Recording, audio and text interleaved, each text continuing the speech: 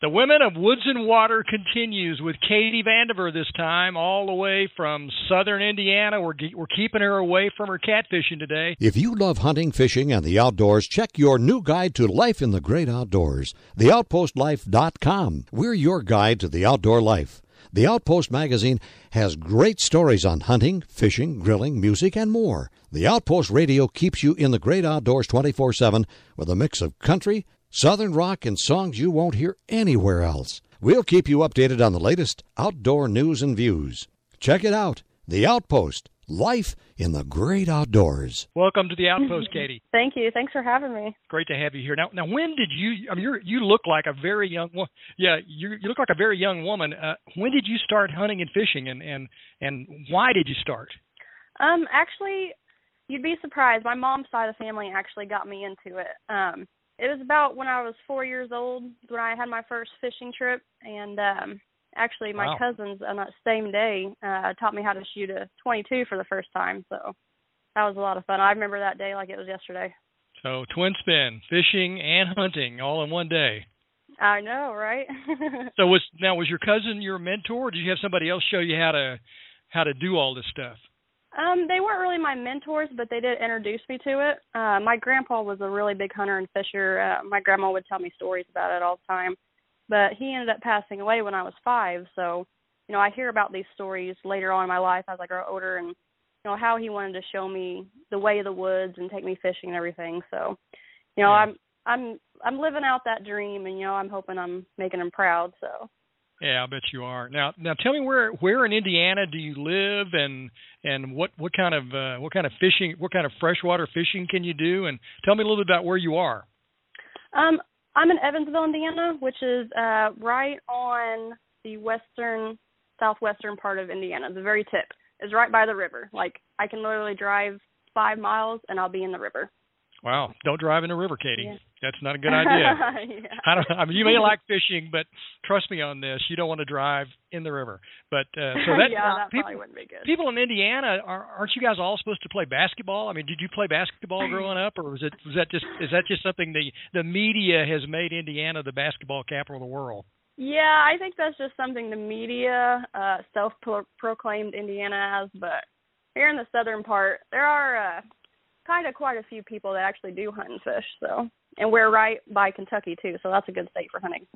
Oh yeah, absolutely, great. So I can't remember, one of a musician not too long ago has a place in Kentucky, and he has just giant, all kinds of big animals from deer to, he went on and on and on. So it's supposedly a really really great place to go hunting.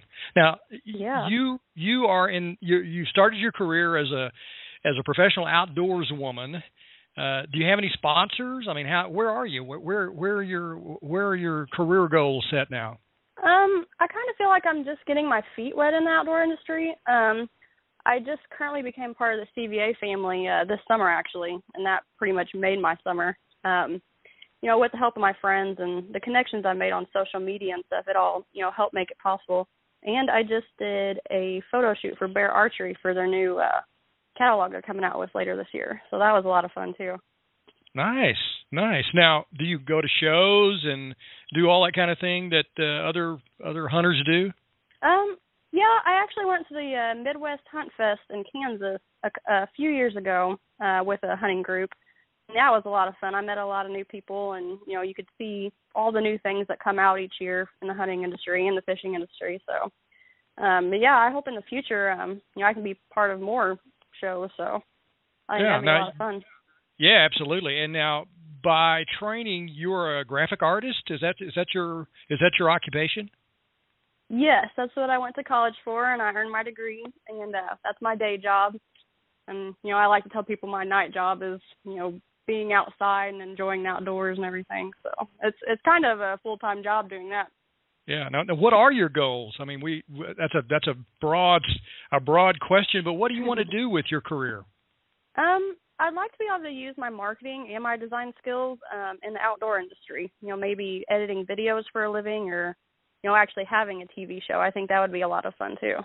That's great. Well, I mean, there's a lot of opportunity there. I have to send you the book. Can't remember the title now, but it was How to Get a Job in the Outdoor Industry, and it was chock full of contact people. So I'll I will have to dig that out of my pile, and I'll get your address and send it to you. The reason why the magazine, our magazine, The Outpost, does this annual feature on women of the woods and waters is because the fastest growing segment of the outdoor sports industry is women, and particularly young women. And this makes you, a young woman and in the industry, potentially a role model for other young women. What kind of advice, first of all, are you comfortable being a role model? And secondly, what kind of advice would you give a young woman who wants to pursue these sports? Yeah, I would just tell them to go for it. It doesn't really matter how old or young you are. If it's something you want to do, then you should do it. I was kind of different in school. Difference being is good. You don't want to fit in. So if you can make yourself stand out, it'll get you ahead in life. And, I've had friends that wanted me to teach them how to hunt and stuff, and I'm honored to help anybody that wants to, actually learn how to hunt and how to fish and enjoy the outdoors. I think that's a great thing. So you said you were different in school, meaning that other people were not more outdoorsy, or different because you were crazy, or what? How were you different in school? Actually, the girls in my high school and younger years, you'd be surprised, but most of them really didn't hunt and didn't really like the outdoors. So I was more the quiet type, reserved, and I liked being outside and hanging out with the guys and all that. So that's how I felt like I was different than the rest of them, and I made the most of it though. So it's been a good time. Yeah, potentially it's a great way to meet guys too. I didn't think about that. Because an attractive woman with a gun in her hands. I mean, that's a great way to meet guys. It can also scare them too. Yeah, I bet that's true. Well, those guys, anybody that's scared by that, you don't want them anyway, Katy. You don't want to be right. You don't want to be going out with those guys. The heck with them. I agree. Thanks for joining us. We're honored to have you in our group this time around. We look forward to watching you and your career grow. And thanks for joining us today. Yeah, thank you so much for having me. We've been talking to Katy Vandiver, and she's one of the up-and-comers that we're looking forward to watching her grow. I'm Art Young. I'm the editor of The Outpost, and we'll talk again soon. The Outpost Radio On Demand, from the On Demand page of theoutpostlife.com.